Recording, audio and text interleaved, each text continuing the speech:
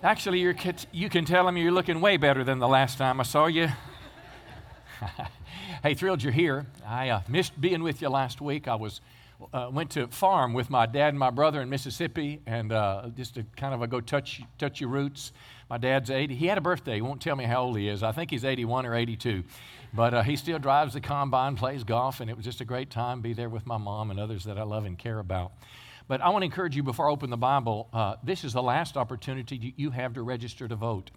We've got a big election coming up in just a few weeks, and we make it easy. You can sign up Arkansas or Texas. You're a grown adult. You can vote who you want for who you believe is the right person. But if you're not registered, you can't vote. And how many know what we've seen the last few days in the Judge Kavanaugh nomination? It's reflective of the fact that America is almost in a civil war. I mean, it's not, America of tomorrow won't be like it is today. It's got to go in one direction or the other direction. And I want to encourage you to educate yourself. And as soon as service is over, go on that table and register to vote if you're not registered. I've been doing a series called Jesus Said What? And we're looking at the Sermon on the Mount. I use a phrase describing this sermon. It's actually 3 chapters of the Bible, Matthew 5, 6, and 7. Jesus talked about probably 25, 30 different topics. And I make this statement that the Sermon on the Mount shaped the morality of Western civilization. That is a huge statement, a big statement. Even Wikipedia acknowledges this truth, that what Jesus said shaped the way we live. It shaped the way we do life. It shaped our understanding of right and wrong. And if there's anything in the Judge Kavanaugh nomination that was brought to the forefront of what is right and what is wrong and how do you know? And how do you respond to something that happens that you don't like? Judge Kavanaugh, as you know, if I could kind of build a little foundation, because what I try to do is I try to make the Bible relevant to everyday life. It's called a biblical worldview. I hope that you will see, it's like a lens. If you've got cool sunglasses and they're blue, well, the world is blue. Well, I want the Bible to be that lens that you look at life, because the Bible is truth. It's God's Word. And I do my best to try to help you make a connection. I am certainly not perfect. I am fallible. Sometimes my own personal perceptions might creep through, and if they do, don't throw me away. Just give me another shot. Send me an email if you want to straighten me out. Just send it to mike.ulmer@churchontherock.org, and I'll make sure that I get it. No, serious note. But Judge Kavanaugh appeared before the Judicial Committee. He was there, I think, a week or longer, grilled, his past, whatever it's been, 40 years or so, and the judiciary and his record. And after all that was over, then somebody found a letter that made an accusation of supposedly sexual acts that he had committed when he was 18. And let me say this kind of bottom line for me. Any sexual act of violation against another person is wrong. I'm kind of glad America's talking about it today. I hope we don't just don't stop with, rape or molestation is certainly wrong, but I hope we ask ourselves questions, because we have sex education classes in our schools. Are we teaching kids the right way, or are we teaching them the wrong way? But anyway, when that came out, it all shifted the debate about him and what was right or what was wrong. Well, he went through this grilling, a seventh FBI background check, and they cleared him. And whether you believe the findings or not, he was appointed yesterday as a Supreme Court justice. But now I know a lot of you aren't clapping right now, because maybe you feel differently, and that's okay, because we all, we know what we know because of what we read and who we listen to. And I'm glad you're here today to at least allow me to teach a little bit from the Bible that might influence you towards your thinking about everyday life, because the Bible is a relevant book. One thing that I think we would all agree with is, you can disagree with someone that should be nominated, but for example, the pivotal vote, Senator Collins from Maine, she's obviously a woman.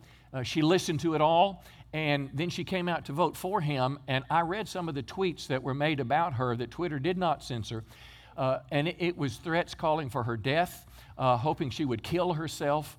At some point, we crossed the line from civil discourse, from rightful disagreement, into a line of open hostility. And what you'll see as we've gone through the Sermon on the Mount teaches us things. We talked about murder. We talked about anger. Today we'll talk about retaliation. Today we'll talk about loving our enemies. All these are things that the Bible would teach us to know how to respond to these different issues of life. Now what I'll do, whether I like the man or not, I'm going to pray for him every day. Because the Bible teaches me that I'm to pray for those that are in authority so I can have a quiet and peaceable life. I pray every day for President Trump, not because I like him or love him or hate him, but because the Bible teaches me to. Just like I did for President Obama, I prayed for him every day. So as Christians, somehow we rise above the political fray because how many know we're first believers in God and we're trying to establish His kingdom on the earth. So this is a little background for the Sermon on the Mount. Today we're talking about 3 sections in it. What Jesus said about making vows and keeping our word, about refusing to seek revenge, and loving our enemies. Let's approach it today. It's the 4th one of the series, the 4th of 8. Matthew 5, verse 33, Jesus said these simple words, keep your word. Now we're going to read about 4 verses.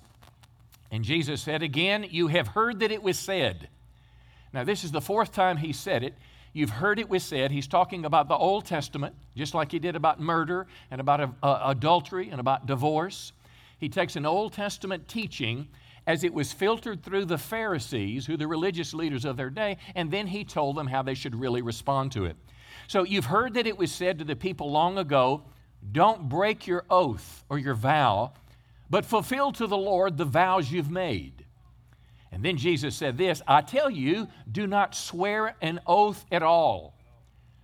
Now, does that mean I don't make a marriage vow? Or does that mean I don't make a pledge or a vow in court? No, I don't think so, because I want to explain the context to you. And then He said this strange thing. Don't make an oath by heaven. It's God's throne. Don't make an oath by earth. It's its footstool. Or Jerusalem. It's the city of the great king. What in the world does that mean? It's like you're going to make a promise. You're going to say, I'm going to be at your house. I swear to you by heaven that I'm going to be at your house tomorrow at 8 o'clock. We're going to cut your grass. This is what He's talking about. I swear to you by the earth itself. Or the next phrase, Jesus said, I don't swear by your head. You can't make one of your hairs white or black. Obviously, He didn't live in today's color-filled world for hair products. But the point is, Jesus is saying all these ways that people try to promise, they're not necessary. Jesus said all you simply need to say is yes or no, and anything beyond this comes from the evil one. Now, isn't that strange? That somehow Satan, as you find ways to break your word and break your oath, is behind that. Now let's kind of look at a summary. The Pharisees, who are the religious teachers, they said that oaths or vows could be broken unless you made a solemn oath to God. When you go to the courtroom, and those courtrooms that still practice, and you place your hand on the Bible and say, so help me God, you're making a solemn oath to God. Whereas if you say, I swear by heaven, well, you can get out of that because heaven is not God. And that's what they were kind of doing. Jesus said it's all wrong. In essence, Jesus is telling us, just keep your word, and an oath or a promise won't be necessary. Oh, Mommy, I'll clean up my room, I promise. Oh, Mommy, I promise. With fingers crossed and hands crossed, I promise, I'm going to clean up my room. Jesus is saying all that's not necessary if you'll just simply do what you say. Now, when He talked about, you've heard that it was said, He quoted Leviticus in the Old Testament. It says, don't bring shame on the name of your God by using it to swear falsely. In other words, never make a pledge or a vow in God's name and then break that. It's a dishonoring God. Now, the definition of an oath, a vow, or swearing, swearing is not cursing. Swearing is the promise. It's similar definitions, and it's probably 2 types. The first is a solemn promise you make to God. You make a vow to God. For example, let's say you've got a piece of property. It's getting ready to sell. You're in church last week. The CMA was here doing their Run for the Sun, their missions work for the year, and you felt like the Holy Spirit tells you, when you sell that property, I want you to give $25,000 to the Run for the Sun. And you say, yes, Lord, I will do it. You've made a vow to God. But this is not what Jesus is talking about. When Jesus talks about making an oath, it's a solemn affirmation, but it's made with an appeal to God for the truth of what is affirmed.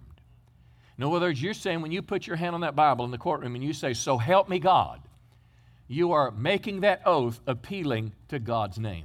Now, when we talk about oaths in general, to make an oath or a promise, it was not forbidden in Scripture.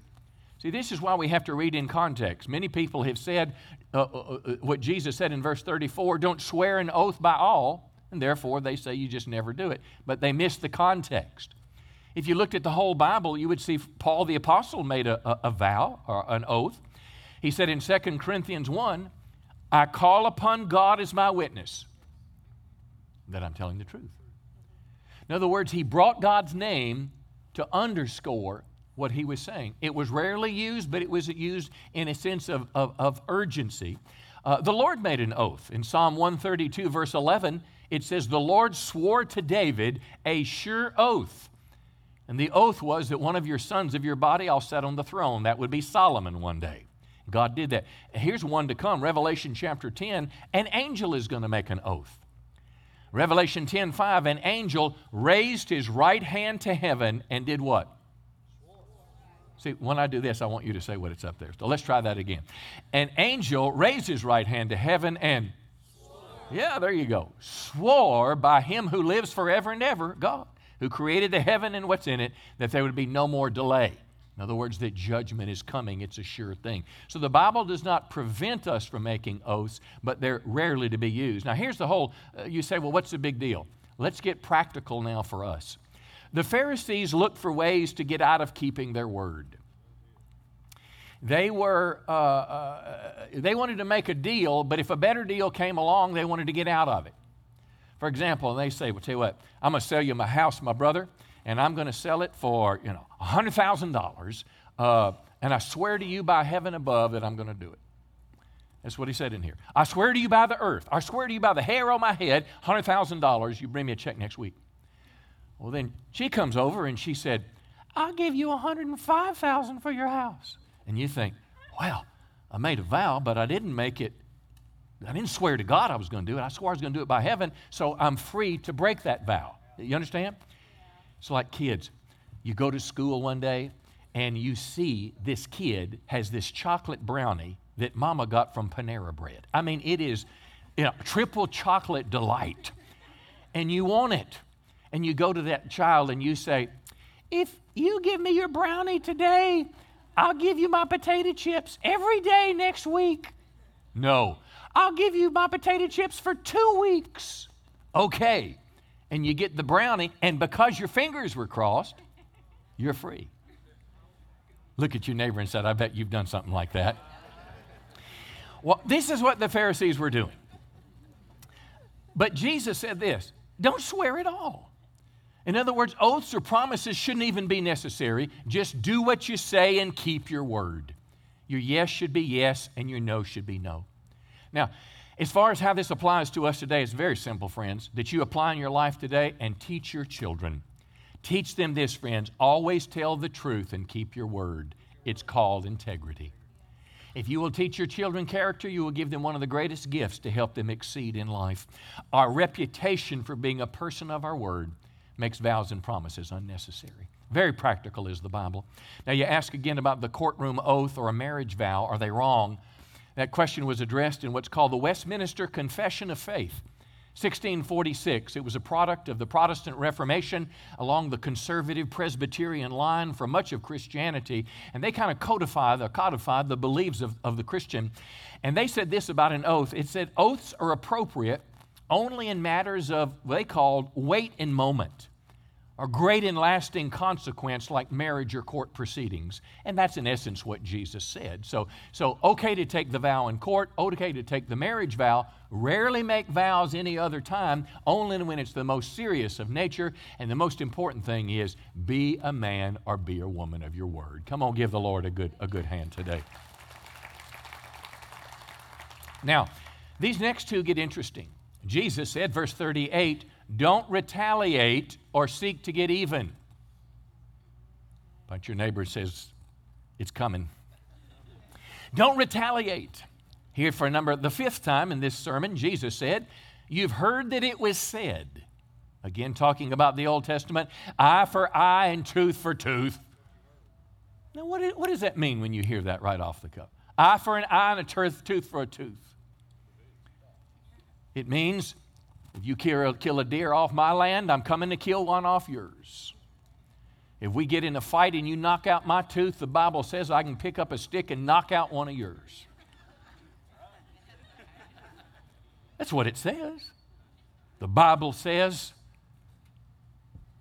that if you embarrass me in front of other people, I have the right to embarrass you back. It's retaliation.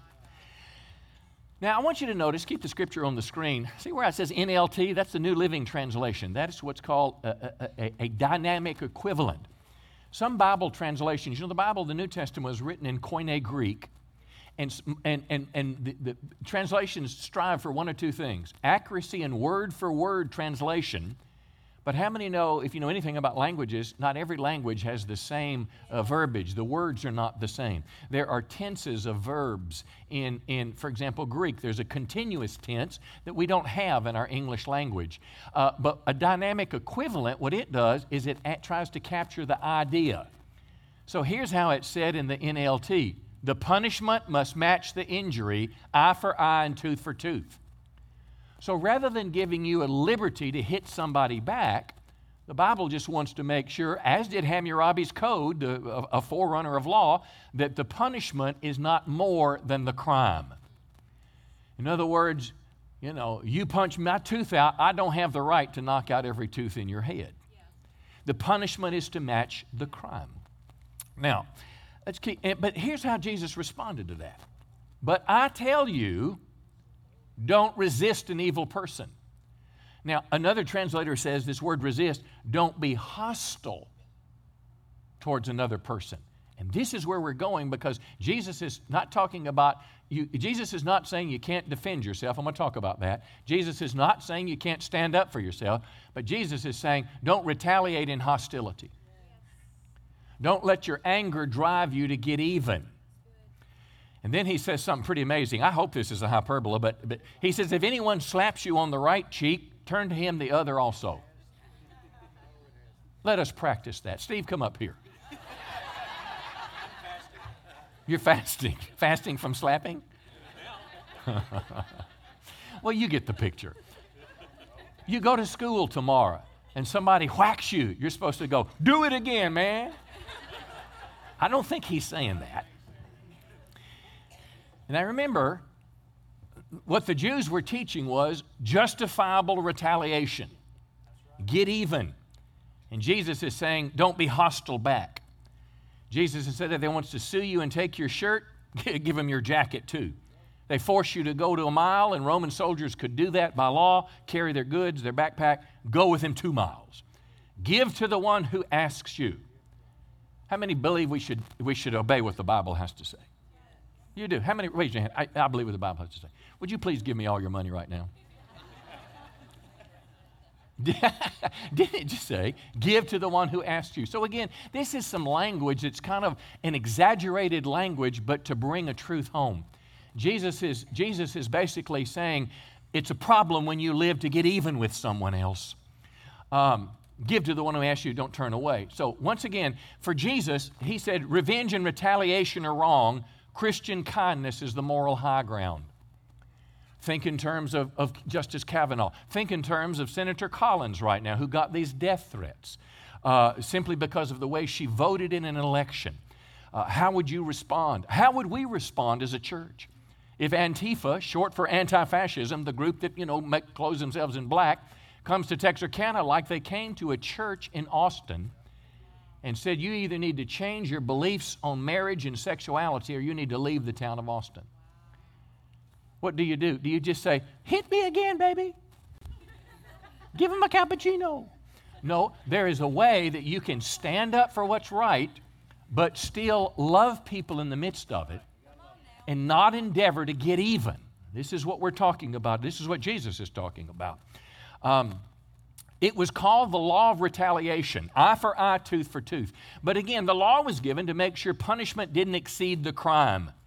But here's the problem. In Jesus' day, it had been watered down to justifiable retaliation. You hurt me, I have the right to hurt you, and I will.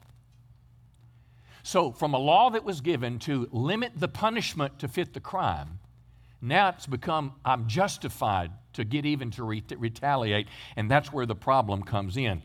Jesus said to them, you don't have to claim your rights. when you turn the other cheek, when you show kindness. Just because you have the right to get even, you don't have to.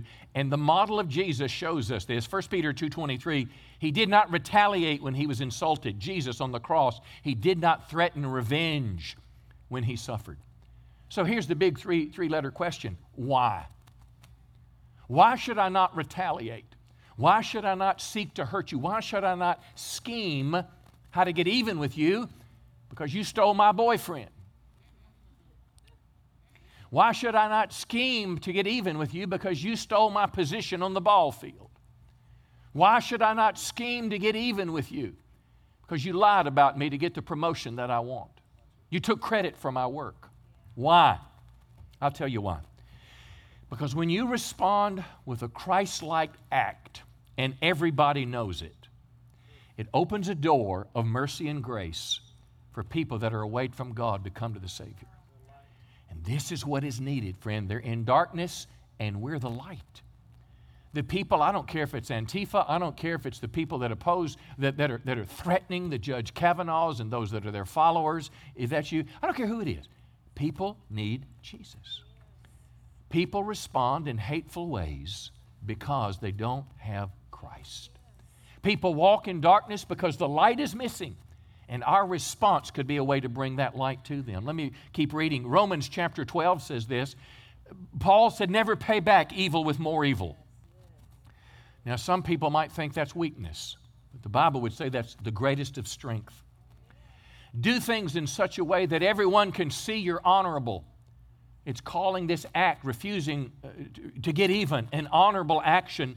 Dear friends, never take revenge. As Scripture says, God will pay them back. But verse 20, it's the kicker. If your enemy is hungry, what do? If your biggest competitor is going bankrupt, give them some of your work.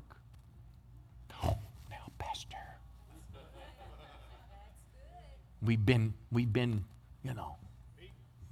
duking for years. He dukes me. I duke him back. I just. And I found out he got sued and he didn't have insurance. He didn't have liability insurance. And now he's about to go down the toilet. Praise the Lord. And you call him up, say, hey, this is John. What do you want? Man, I heard you're having a hard time here. No, I think it's great. No, it's great. No, man, let's look and be real. You're having a hard time. I want to help you. What can I do to help you? What? I said, what can I do to help you? Help me? Yeah, I want to help you. Nobody needs to have your kids suffer because business is bad and it's not your fault. Nobody needs to be able to have your poor wife not being able to buy, whatever. Let me help you a little bit. Are you serious, man? Yeah. Why are you doing this? Well, I'll tell you, it's because of Jesus. Jesus treats me better than I deserve in life, and He's convicted me in my heart that I hadn't treated you right over the years, and I want to help you. What time you go to church? What church do you go to? If you do this, the Bible says you'll heap burning coals of shame on their heads. Shame not as, not to singe their hair, but shame in the sense of conviction that their life they're living. Listen, you do right when everybody knows you should do wrong. Someone shared with me an article last night. Judge Kavanaugh, I think he has a 10-year-old daughter, when Dr. Ford made the accusation of his sexual whatever he did. When I couldn't even watch all of it last week. It was making me so mad and nervous. But the little pieces that I picked up, I saw pictures of a little girl. Somebody made a cartoon out of it. And a little cartoon, it's a 10-year-old girl now, said, God forgive my daddy for being a hater and a molester and a rapist. Help my daddy and forgive my daddy in Jesus' name. Well, that's what the news media printed. But what the little girl did is she got down on her knees and she prayed for the woman that was accusing her daddy. Yeah. And she didn't pray asking God to kill him, but she prayed out of a sincere and a pure heart. Now, this is what we're talking about. Now let me balance this out a little bit. Again, in this section, Jesus basically he's telling us that we're not to retaliate or get even, but he didn't say we can't protect ourselves or stand up to a bully. Let me give you a little balance in this. Self-defense. Luke 22, verse 36. Jesus Christ said these words. It's in red in your Bible. Jesus said, let the one who has no... Say it again. Sword. Let the one who has no sword sell his jacket and buy one. Oh, Pastor, why were they going to buy a sword? To peel apples, it's okay. To peel apples on the Jordan plain. No. And the Bible never, Christianity does not teach promoting your religion through the use of violence. That's what the Muslims and the Islamists do in their holy jihad. Christianity is different. There's only one thing you can come up with, is Jesus wanted this sword to be used for self-defense. They were not to get an armory, an arsenal to start a war, but they were to be able to defend themselves. Jesus Christ, when He's told you to turn the other cheek to your enemy, was not saying you can't defend yourself or your family or a person being attacked or even to protect our nation. I read one commentator that said self-defense is not only an urgent necessity, but it is the first necessity of all. Now hear this, defending yourself is not retaliation. Retaliation is when somebody hurts you, then you go to get your gun or whatever to hurt them back. That's retaliation. But you can defend yourself. Let me, if I can talk about America a moment. Sadly, in America today, violence is justified for political gain. Now think of the use of violence. It is condemned in Scripture. See, if the Bible is your worldview and you think about the proper use of violence, you go back to the book of Genesis, and you see in the days of Noah, the violence of men was so great that God destroyed the whole earth with a flood. So how could I use violence to advance a cause today, even a right cause? You take abortion clinics. There was a few people that in the name of God bombed abortion clinics. Their act of violence does not justify the outcome. Are you with me today?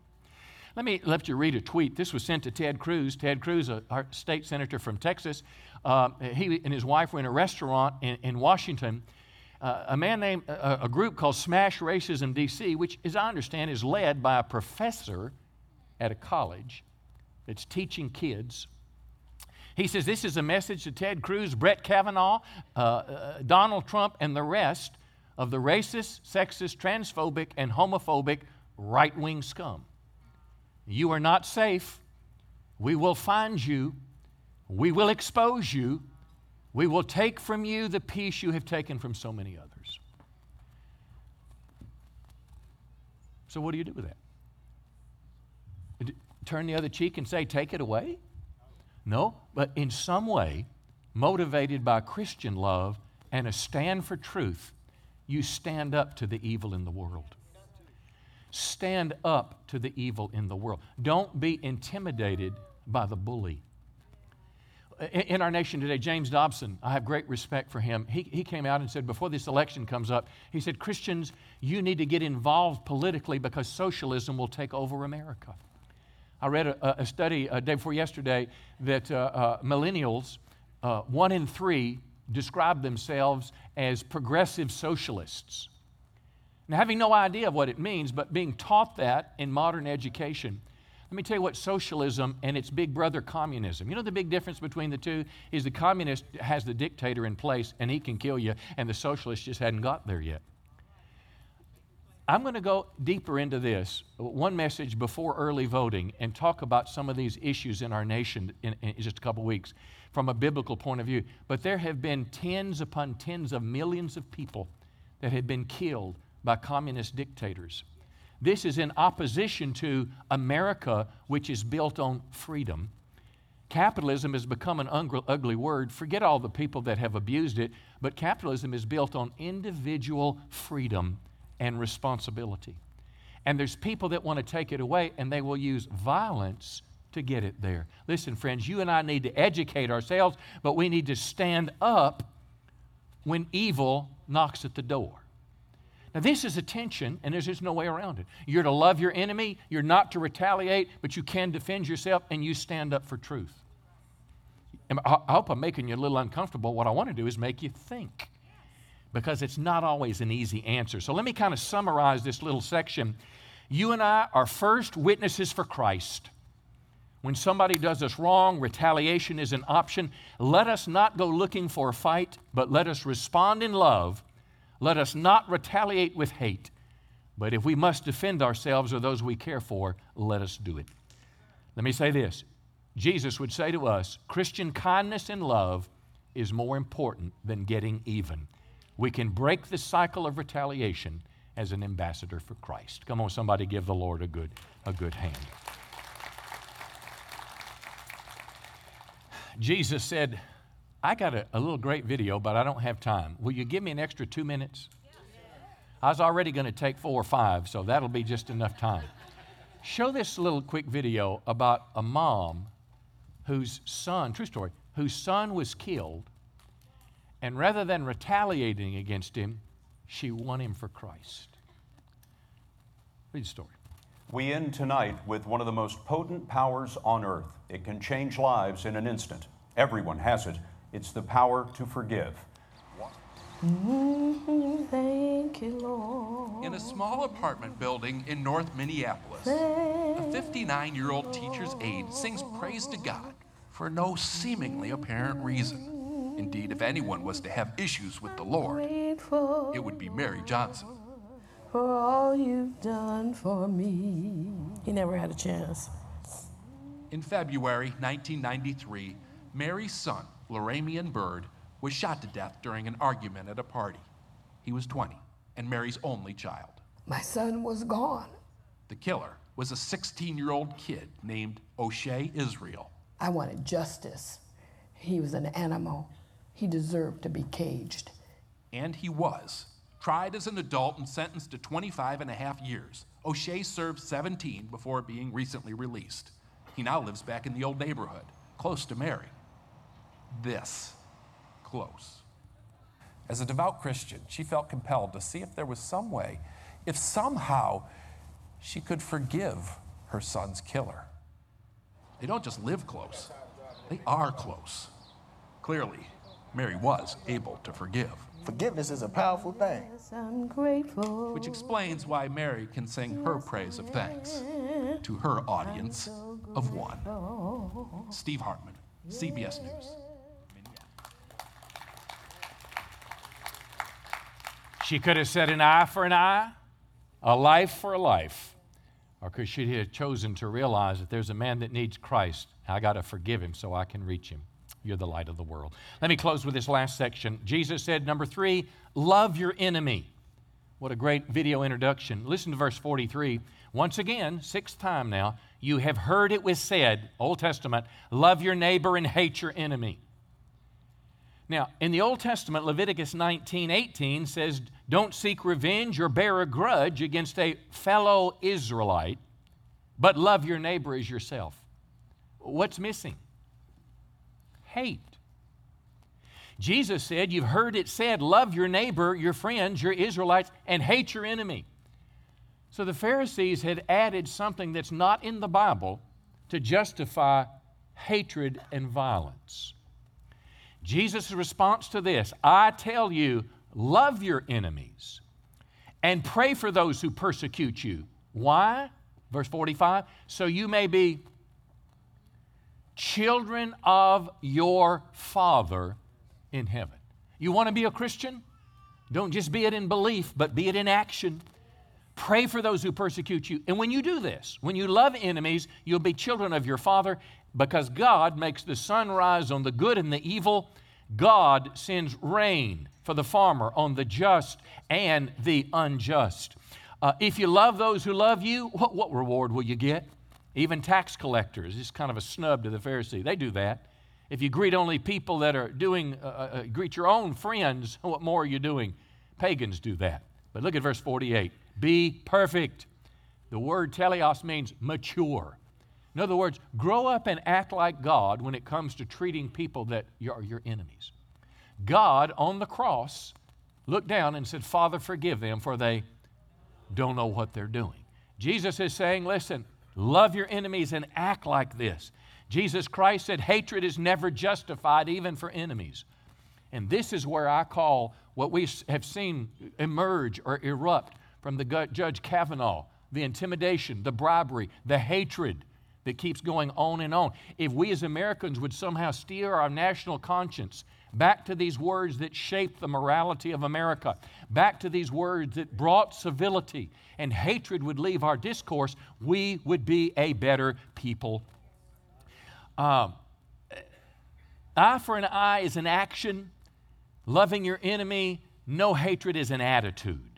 The issue in Jesus' day, the religious leaders, Pharisees, were teaching that you can love people you like, but it's okay to hate your enemies. And my friends, let me underscore it with this as we wrap up. Jesus said, be perfect or be mature. God treats the most unlikely people in the kindest ways. I was a 19-year-old kid living in Mississippi. I was worldly. I never raped anybody. I just had fun. You did too. Drank, I smoked. I wasn't advancing the kingdom of God. I was cool. I was living for myself. I was just having fun, living life.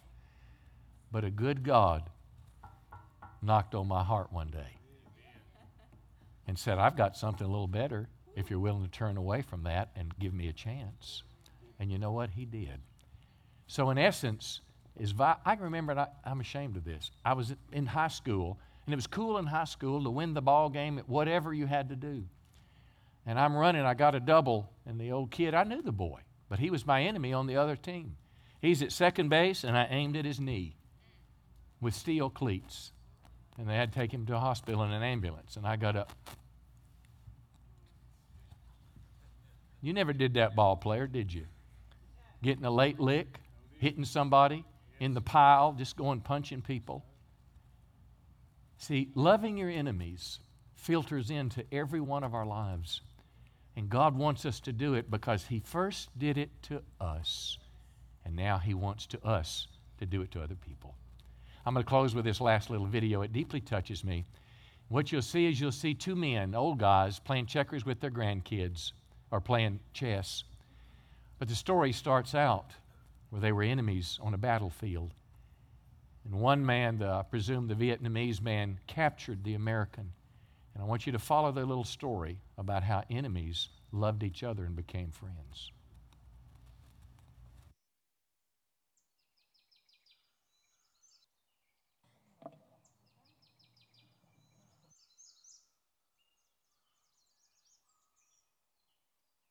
He's trying to trap me, you see.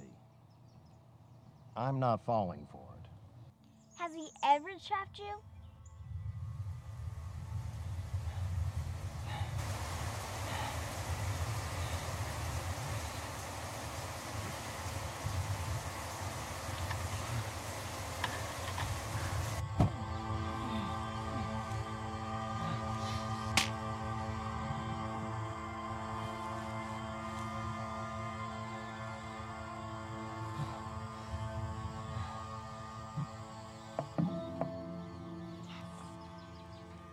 You are ruthless.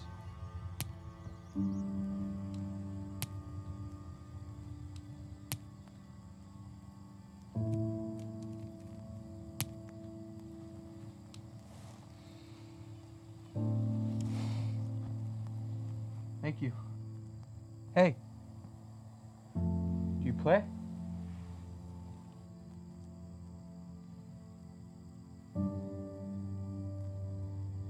I can teach you.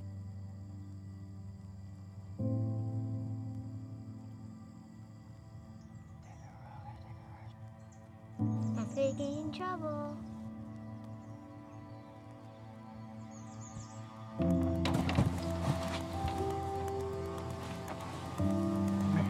Come here.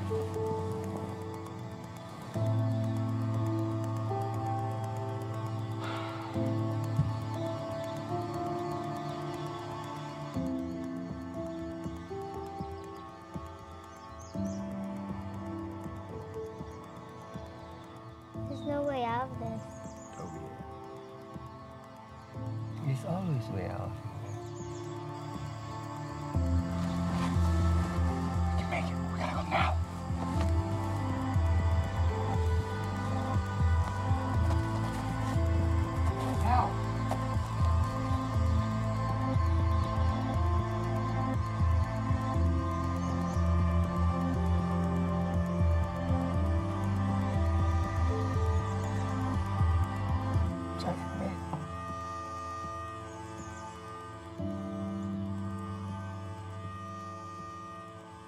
How did you do that? He had a great teacher.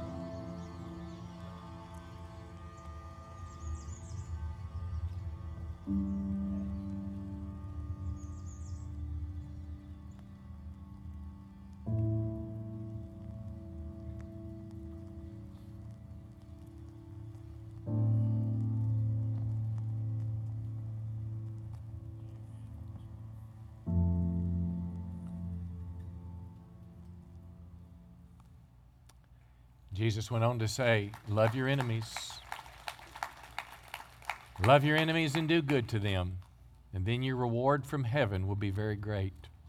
You'll be truly acting as children of the God Most High, for He is kind to those who are unthankful and unholy. May you and I embrace the words of Christ today. We can't control what other people do, but if we would begin to live this way, our world would be a better place. Come on, give the Lord a good hand today. He's worthy of praise. Why don't you stand to your feet with me? Hey, really glad you came today. Lord willing, we'll continue this next week, and make sure you register to vote afterwards in the lobby. But before you turn off, going to lunch, wherever you're going, could you give the Lord just a moment? Because as I understand, whenever the Bible is proclaimed, it always calls for action. So here's my question. Now what?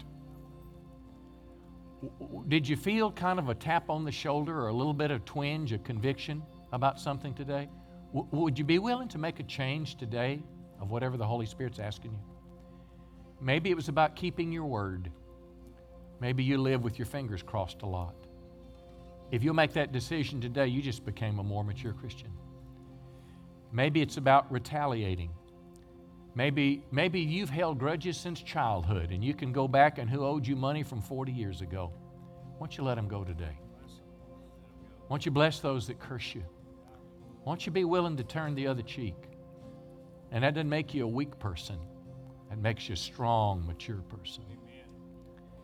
How about loving your enemies? It's just ingrained in our culture that we hate people. We hate people whose skin color is different. We hate different generations. We look at the way we dress, and we look at the way some old man dresses up here, and we think. Hatred is ingrained in our midst. Why don't we let it go? Why don't we love our enemies? Why don't we open doors of grace so the love of a Savior can impact the world around me?